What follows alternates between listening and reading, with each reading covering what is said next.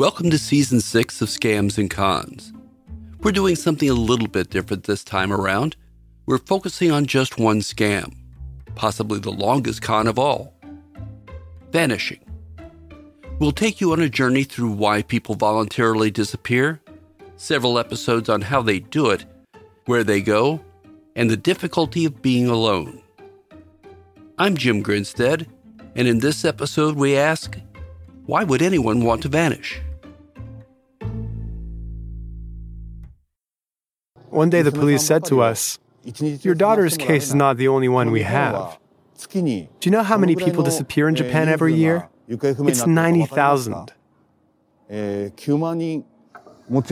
We hope she's still alive, but part of us fears that she may be dead. It never ends. Like we're going round in circles. It'll be on our minds for the rest of our lives."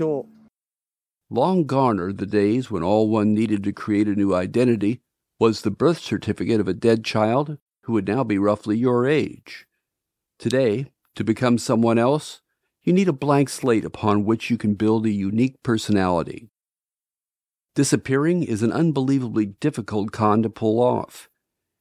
Even if you're in the witness protection program and can obtain authentic Social Security cards, valid passports, and other vital documents, you must still get and keep a job, and most importantly, never contact friends or family from your old life.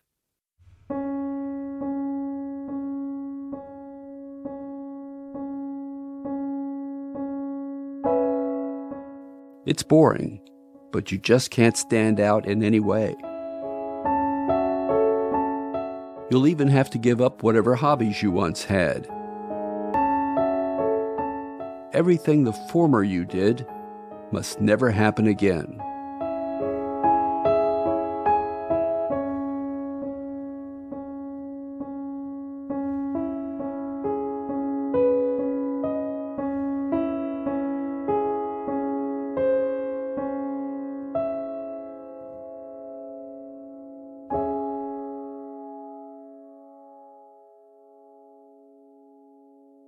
I'm a summer guy.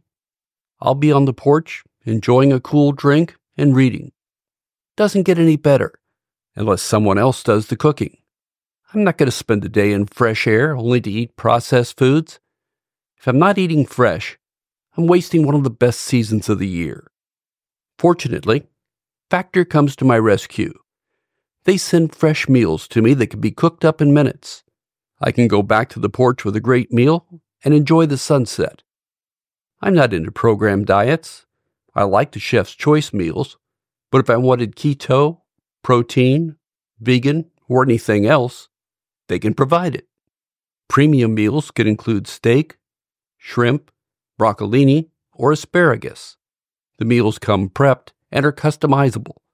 You can get add-ons for breakfast, lunch, or snacks. And when I head out on vacation, Factor will pause my service until I get back. Plus, I love to grill, so I can choose one of Factor's meals during the week and fire up the charcoal on weekends. Be good to yourself. Enjoy the warm weather, great foods from Factor, along with some money-saving discounts I'm about to tell you about. Head to factormeals.com/scamsandcons50 and use code scamsandcons50 to get 50% off your first box plus 20% off your next box. That's code scamsandcons50 at factormeals.com/scamsandcons50 to get 50% off your first box and 20% off your next box while your subscription is active.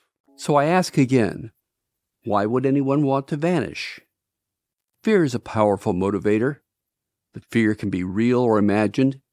It can be fear for one's life, or simply a confrontation that the person doesn't feel prepared to handle. The loss of a business, bankruptcy, or losing respect in the eyes of family, friends, or community can all be motivators. Could be because you've been shunned by the religious community to which you belong. Here's A.I. Tamika reading from a University of Alabama posting that talks about fear. Because of the very automatic nature of the fear response, we usually experience it in 3 stages. Number 1 is to freeze. This reaction is rooted in our evolutionary response to keep us hidden from a predator. Your initial jump and stop response to triggering stimuli is automatic, meaning if you're truly afraid, you can't stop it. Number 2 is to run. Our next instinct is to get away from whatever is causing our fear. Adrenaline helps you move quickly away from the trigger. Number 3 is to fight. If you can't get away from what's causing your fear, your response is to fight. Adrenaline helps you in this stage as well. Of course, these days, when we feel fear, we don't often have the need to hide from a predator, flee, or fight. Still, the physical response we experience is the same. The country with the most disappearances is Japan. It's the leading country where people just vanish. France 24 said the disappearances began to grow in the 90s, but are now increasing greatly. Here's AI voice Jeff reading from a translation of the original Japanese. Well, first you must remember that after World War II, Japan was a very poor country, destroyed by the war. In just 45 years, Japan rebuilt itself in an impressive manner. So, in the 1980s, the economy is booming. People have money, invest in houses and companies. But then come the 90s and the economic crisis, and many fall into debt. They're even threatened by the Yakuza. And so, at that point, many feel the only options are suicide or disappearing. And it's then the books came out to explain how to disappear in Japan. Some disappear because of emotional issues or because they simply can't face the world. This is from News Service 101 East. In modern-day Japan, there is a system that helps people disappear. Openly listed as yonigeyas, which means night-moving shops, these specialized businesses help people vanish overnight. Miho Saita owns one of the most established night-moving companies in Japan. But Miho has asked us to hide her identity to protect her clients and herself. The jobs she takes on are often those shunned by regular movers. Today, she is heading to Shizuoka Prefecture, 200 kilometers away from Tokyo. Each day, Miho receives around 5 to 10 calls for help. In a month, she can get up to 300 calls. A regular moving job in Japan typically costs about $300 US. But Miho charges between $450 to $2,700 US for each move, sometimes even more. It's a premium some are willing to pay, driven by desperation. Miho's newest client contacted her 3 weeks ago. In such cases where there are children and the elderly involved, the escape can get complicated.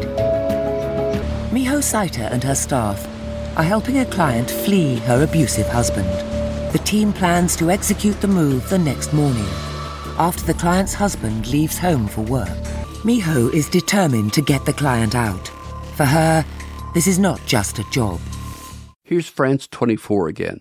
The night movers discreetly remove a person's furniture and belongings and provide temporary accommodation at a secret location. It's all perfectly legal. Jake Adelstein is an investigative journalist who's lived in Tokyo for more than 30 years. As part of his research, he's come across manuals that explain the basics in how to disappear. This is the Bible of disappearing. This will tell you all the things you need to do, not only to vanish, but to make sure that no one finds you, including the letter that you should write and leave behind that tells, people that I'm fine, I'm not hurt, I'm not in trouble, I just decided that I'm sick of this life and I need to go somewhere else. I will come back someday. That's important, because if you write, I will come back someday, the police are not going to open a missing persons investigation. Japan is not very forgiving. Rather than live with shame or debt, people would prefer to choose leaving everything behind and vanishing and starting over, and some of them do quite well. Or they prefer to leave this world behind and kill themselves. In America, one of the largest group of people who decide to vanish are Native American women. Time magazine says that in some places, they are 10 times more likely to disappear than the general public.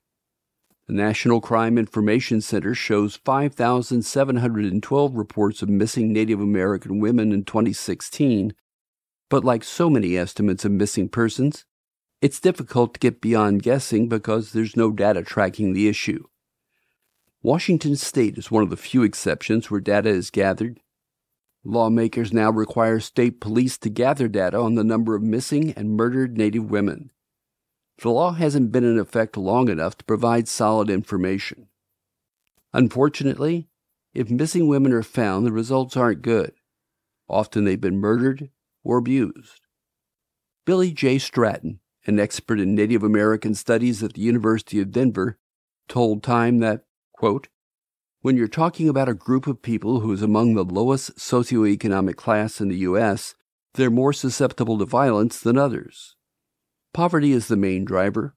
Dispossession, lack of empowerment, isolation, and other social problems, I think, flow from that." End quote.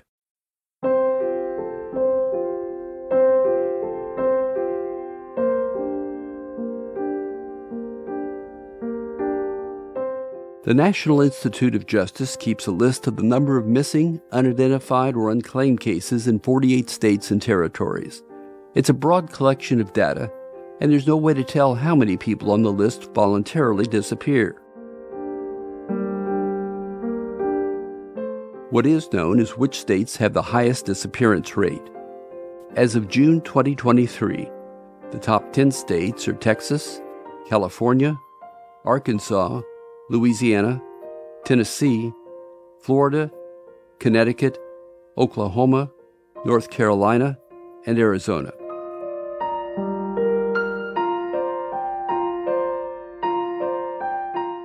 The agency says that Florida is one of the top states because it's overpopulated, and with greater population comes more disappearances.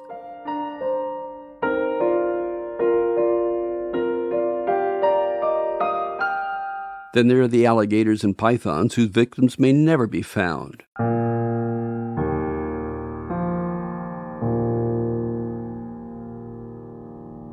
Outside the U.S., the BBC says Mexico is a country with one of the highest rates of disappearance, and much of it is linked to crime. I know my son is not alive, and I don't know if I'm going to find him. But I look for everyone. If I find one, I think I recover a little piece of mind, my son. Charlie Nunga has been searching for her son, Carlos Antonio, since 2019. A victim of Mexico's unending drug war, Carlos Antonio was a recovering addict who was abducted from a rehab meeting. He is just one of nearly 100,000 disappeared people in Mexico. Since that day, I haven't heard anything. The government says 80% of the remains are identified, but families say the rate's much lower. Mexican government data going back to 1964 shows that almost all the disappearances have occurred since 2007, when then-President Felipe Calderón launched his war on drugs. Many of the missing are victims of organized crime, and hardly any of those responsible are punished. The latest update to the National Registry of Missing People kept by Mexico's Attorney General's office shows the number of disappeared has risen from 73,000 to more than 100,000. So we're back to our original question. Why do people voluntarily disappear? Our lives were never the same after we learned our 21-year-old daughter, Kristen, was murdered by her ex-boyfriend. It's a parent's worst nightmare. How much did we really know about domestic violence back then? Clearly not enough. Now we know plenty. We know domestic violence, or DV, can happen to anyone. 1 in 3 women suffer physical violence at the hands of intimate partners during their lifetimes. 1 in 3. I'm Bill Mitchell, host of the When Dating Hurts podcast. And my interviews with DV counselors, law enforcement, and especially actual DV survivors give the pandemic of domestic violence the attention it deserves. The When Dating Hurts podcast.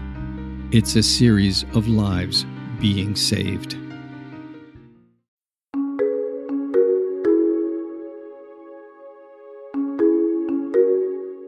There's no one reason. Location and culture have a lot to do with it. Then there are those who just want to start a new life. Their current life no longer provides satisfaction, if it ever did. We should also ask if we should look for these people. If they're escaping an abusive relationship, finding them may put their lives and the lives of their children in danger. It's a huge price for them to pay, but one they feel is necessary. For those unsatisfied with their lives, they've done nothing illegal. We can ask whether what they did was immoral or unethical, but those are our opinions and don't take into account the missing person's feelings. If we knew why, our ethical and moral judgment just might change. And it's important to note that our judgments aren't of primary importance. The important choice is made by the person who disappeared, and that decision, if voluntary, should be respected. Then there is Japan, which has a long cultural history that impacts the decision to disappear. It may not make sense to those living outside Japan, but the impact of not disappearing is powerful. Whether one is in Japan or elsewhere, forcing people back into their old lives may make us feel better, but make their lives worse. They can always choose to return. Perhaps we should respect the choice they made.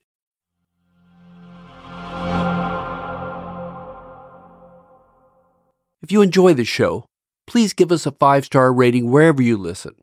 You hear this all the time on other podcasts because it helps people find us and become subscribers. Your ratings really do make a difference. And don't forget to head over to our website, scamsandcons.com, where you can chat with other fans and get more stories about scams, many of which are going on right now. I look forward to hearing what you have to say. Thanks for listening. Scams and Cons is a member of the Evergreen Podcast Network. Hi, I'm Sean McCabe. And I'm Carrie McCabe. We are, well, married, obviously, but we're also obsessed with the darker side of things. True crime stories, alien abductions, poltergeists.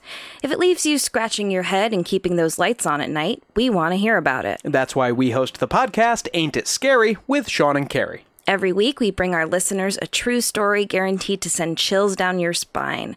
From history's most brutal serial killers to the mystery of spontaneous human combustion. Yep, lots of these stories leave unanswered questions behind, and you'll get to poke through the rubble of the evidence with a hardened skeptic and someone whose mind is more open to fun. Yeah, that's what I was gonna say. You can find Ain't It Scary with Sean and Carrie wherever you get your podcasts, and on social media at Ain't It Scary. Come play with us.